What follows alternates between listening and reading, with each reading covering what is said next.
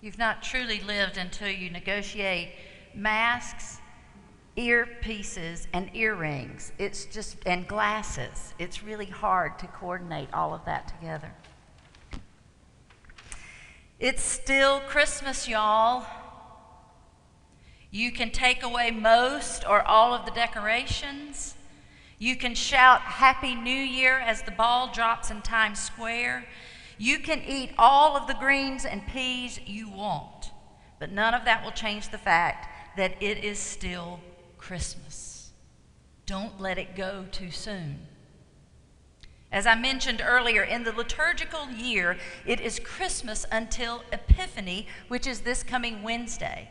Epiphany is that moment when the Magi follow the star to Jesus, who's not the babe in that same manger where there was no room in the inn.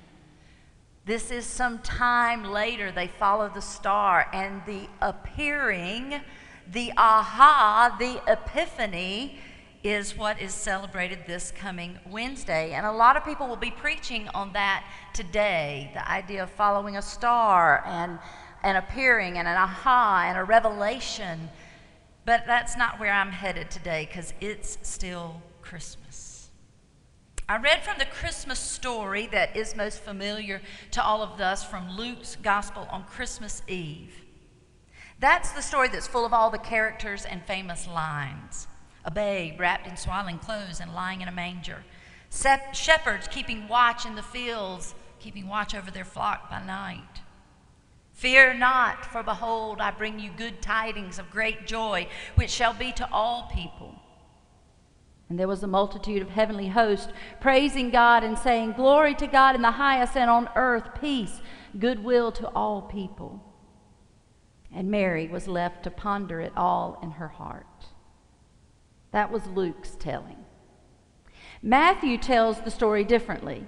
He gives a long genealogy starting with Abraham, and he takes us through people like Tamar and Boaz and Ruth and Jesse and King David and Solomon and Zerubbabel, all the way down to Joseph and Mary to Jesus. Matthew leaves out all the familiar parts from Luke, though we do get that one fear not thrown into Matthew's gospel, but the fear not is to Joseph. And he is told that Mary will bear a son, and they are to name him Jesus, the one who will save us. Matthew goes on with more detail about the Magi and following a star and the gifts of gold and frankincense and myrrh on that Epiphany event. Now, we like to mix all of that up as one big event, but that's just not how the story goes. Then there's the Gospel of Mark, which is the first gospel written, and he doesn't even make mention of the birth of Jesus. He opens his telling of the story of Jesus as he begins that story with Jesus as a grown man being baptized by his cousin John the Baptizer. So for all the hoopla that we make out of the Christmas story, to the gospel writers, the birth narrative of Jesus wasn't all that crucial. It's odd, really. I love to hear the stories about my own birth. Russ has a great story about his birth. Almost a quarter of a century later, I remember in great detail the births of our sons. And I love to relive those stories and retell those stories. The birth of Jesus just doesn't get a lot of airtime beyond about 20 verses in the second chapter of the Gospel of Luke. And then there's John, the gospel writer John, the gospel that always tells the tale in more poetic versus prose kind of way. He's not narrative, he's theological. He tells the story in a deeper, more layered way. It's not obvious to the reader that's more of a skimmer for just the facts, ma'am, kind of reader. But John has his own version of the gospel story. And until I read a commentary that called this first chapter of John's Gospel, his telling of the Christmas story, I don't think I had really realized it for myself. So I'm going to read to you John's version, and I want to see if you can hear in John's version the birth of Jesus. This is how John tells the Christmas story. In the beginning was the Word, and the Word was with God, and the Word was God. He was in the beginning with God. All things came into being through him, and without him not one thing came into being. What has come into being in him was life, and the life was the light of all people. The light shines in the darkness, and the darkness did not overcome it. There was a man sent from God, whose name was John. He came as a witness to testify to the light, so that all might believe through him. He himself was not the light, but he came to testify to the light. The true light, which enlightens everyone, was coming into the world. He was in the world, and the world came into being through him, yet the world did not know him. He came to what was his own, and his own people did not accept him. But to all who received him, who believed in his name, he gave power to become children of God, who were born not of blood or of the will of the flesh or of the will of humanity, but of God. And the Word became flesh and lived among us, and we have seen his glory, the glory of a Father's only Son, full of grace and truth. John testified to him and cried out, "This was he of whom I said, 'He who comes after me ranks ahead of me because he was before me.'" From his fullness, we have all received grace upon grace. From his fullness, we have all received grace upon grace.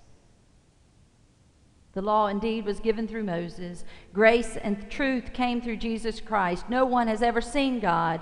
It is God, the only Son, who is close to the Father's heart, who has made him known. From his fullness, we have all received grace upon grace. You've heard the ancient story. Let us listen now for the word of the Lord. So John's birth narrative begins at the beginning. The beginning. In the beginning was the Word, and the Word was with God, and the Word was God. Did you catch in the reading that there is a star of sorts in John's telling?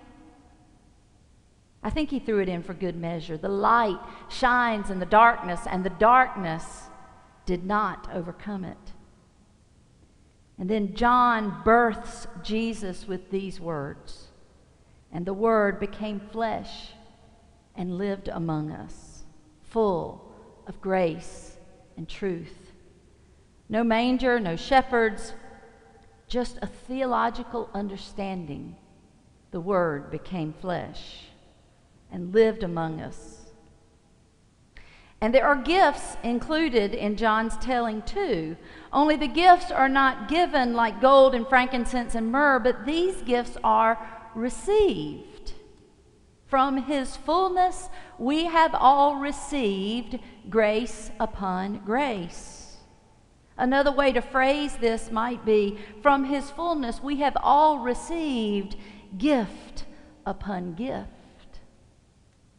Better than any gold, frankincense, or myrrh. And that's the phrase of John's Christmas story that caught me this week. We have all received grace upon grace. And apparently, when we consider this in the context of faith and discipleship and spirituality, it is from the fullness of Jesus the Christ that we receive these gifts. Gifts that far surpass any magi gifts that hold monetary or material value. Grace upon grace is what we all need right now. What else is there that matters other than grace upon grace? And how do we, the church, come to understand what the fullness of Jesus Christ is? Well, we are the body of Christ. Every time we act like Him, every time we think like Him, every time we talk like Him, every time we listen like Him, we are sharing in the fullness of Jesus the Christ. And Scripture reminds us that even nature cries out to the glory of God. Grace upon grace, gift upon gift. That's what we need most in this new year. Now, this is so easy to talk about in abstract terms, but I was determined to give you more today, more than abstract, more than theological understandings, more than reciting an ancient story. What we need is concrete examples of what it means to receive grace upon grace. Until we recognize grace upon grace and name it when it happens, how can we possibly understand how to offer it? And that is what this life is really all about, both receiving that gift upon gift and then learning how to offer it out of our own abundance. It is such delight to watch children transition from Christmas gift receiving to Christmas gift giving. They learn early that Christmas is all about what you get. We teach them how to get excited and anticipate what they're going to get. Make your list, check it twice, hand it to me, and just wait. We teach them how to receive these gifts and give thanks for what they get. But somewhere along the way, if you're paying attention and you're watching closely, you watch them transition and learn that the joy of giving a gift far surpasses the fun of receiving the gift. It's the same thing with this grace about which John speaks. So let's get out of the abstract and plunge into some concrete examples of receiving grace upon grace. I solicited the help of colleagues across the country. I had my list. You'll probably recognize some of mine in this list. But I was curious how other preachers would answer, what does it mean, grace upon grace? They came through with other layers that I had not even considered. I'm so glad I asked them. So what I'm about to offer to you is what grace upon grace looks like and acts like and sounds like. And here's where this new way of doing worship is a bonus. There is almost no bonus to this, friends, almost none. But here's one bonus. You can help write this sermon in real time. All of you out there, all 85 devices watching, multiply that often by more than one person, you get to help write this sermon in real time. Perhaps something that I say will spark an idea in you of when you have received grace upon grace, or how you would define what it looks like and sounds like and feels like to receive grace upon grace. I'll look forward to reading through your comments. I will go back and add it to the manuscript of my sermon that's kept on file in my computer, and I will footnote it that you helped me write the sermon. If you have an example, put it in the comments. Between all of us, we might have a sermon that really makes a difference. Some of these are my own, others sent to me by friends, helping a friend write a sermon, which is in and of itself grace upon grace. I give you this gift today, real life, lived examples of what it means to receive grace upon grace. It's you laughing at me with such kindness that I can begin to laugh at myself too. It's the patience in your eyes that says, tell me all about it I have all the time in the world to listen. It's friendships that pick right up after a long absence and you don't miss a beat, as if you've never been apart. Grace upon grace. It's a wedding vow of a second marriage that begins something like, you don't often get second chances, especially with the big things in life, but you have offered me a second chance at love and a commitment to love. It's listening to a story you've heard before, maybe more than once, because the teller needs to tell it again. And then you don't have to say, you've already told me that. Grace upon grace. It's the joy in the face of your children when they are mesmerized by something like fireworks or the lights on the tree, or when they hit that home run or get that first college acceptance, or when they're licked in the face by their dog, or when they jump in a puddle of mud and they see their delight reflected in your own face, or when they stand before God and everybody and commit their life to another and they cry through their own vows. All of those joys are contagious gifts upon gifts, grace upon grace. It's letting someone with less skill and experience than you perform a task because they need to learn how to do it, whether it be to bake a cake or preach a sermon or drive the car. It's taking enough deep breaths to get to the creativity deep within that helps you find a compromised position instead of just giving in because it's easier. It looks like friends showing up for your father's and granddaughter's funeral, holding you up when you cannot do it for yourself. It's having a partner who thinks of your comfort, your pleasure, your fulfillment, your enjoyment before their own, so that you can learn to put theirs first without depleting or losing yourself, because someone else is offering that gift back to you. It's card after card, meal after meal, text after text, prayer after prayer, meme after meme. It's one person sending a funny meme every single day for almost 3 months, when all you asked for was funny memes. Grace upon grace, gift upon gift. It's people that really get you. I mean, really understand you and trust you enough to let you really be yourself, even when yourself is not all shiny and new, but sometimes yourself is tattered and broken and sad and scared.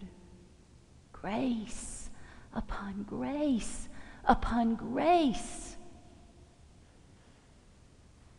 It's breathtaking moments alone when you're in the shower or watching falling autumn leaves, or watching a family of foxes playing in a drain pipe, or watching the sun rise over the ocean, or set behind a mountain peak, or experience the soft and profound silence as snow falls on evergreens, because if you're quiet enough, you can hear snow falling on evergreens. Nature even understands what the sound of grace upon grace sounds like and looks like. It's not keeping tabs about who called whom last. You just call even when it's not your turn. It's a stole made out of the prayers of your people. Grace upon grace upon grace. It's an angel made out of a cardboard shirt box that sits atop your Christmas tree because it was the best you could do 34 years ago when you didn't have much money. And though you could replace it with an expensive one now, you wouldn't dare do it because that cardboard shirt box angel means everything. Because it's full of the memories of a shared life of grace upon grace. It's opportunities for quality education and recognizing that it is a privilege that should be used for you to do your small part to make the world a better place. It's your now grown children listening to you sob when you receive a positive COVID test. And I mean sob. And they respond with, "Mom, I'm so sorry." And they receive your tears as you received theirs for all those years. It's when a child returns the favor of being raised right by being the caregiver for the aging parent. It's when your sorrow is my sorrow and your joy is my joy. Grace upon grace, gift upon gift. I hope that I will never read from the Gospel of John again, that phrase, and I hope you will never read it the same. I hope it will bring on different meaning for you every time you hear, "From his fullness we have received grace upon grace." I can attest to the profound power of this kind of grace. And if I can be honest, it makes me feel guilty. For every time I receive that kind of grace upon grace, I'm reminded I've not done enough, I've not called enough, I've not said enough, I've not shown up enough to deserve to be the recipient of this kind of grace upon grace. But that's the beauty of grace. It is undeserved favor. That's the most precious gift ever. A gift that just keeps on giving. So may we truly become the body of Christ as we receive and give grace upon grace upon grace upon grace, never ending. And in so doing, we will change the world to be more like God. May it be so. Amen.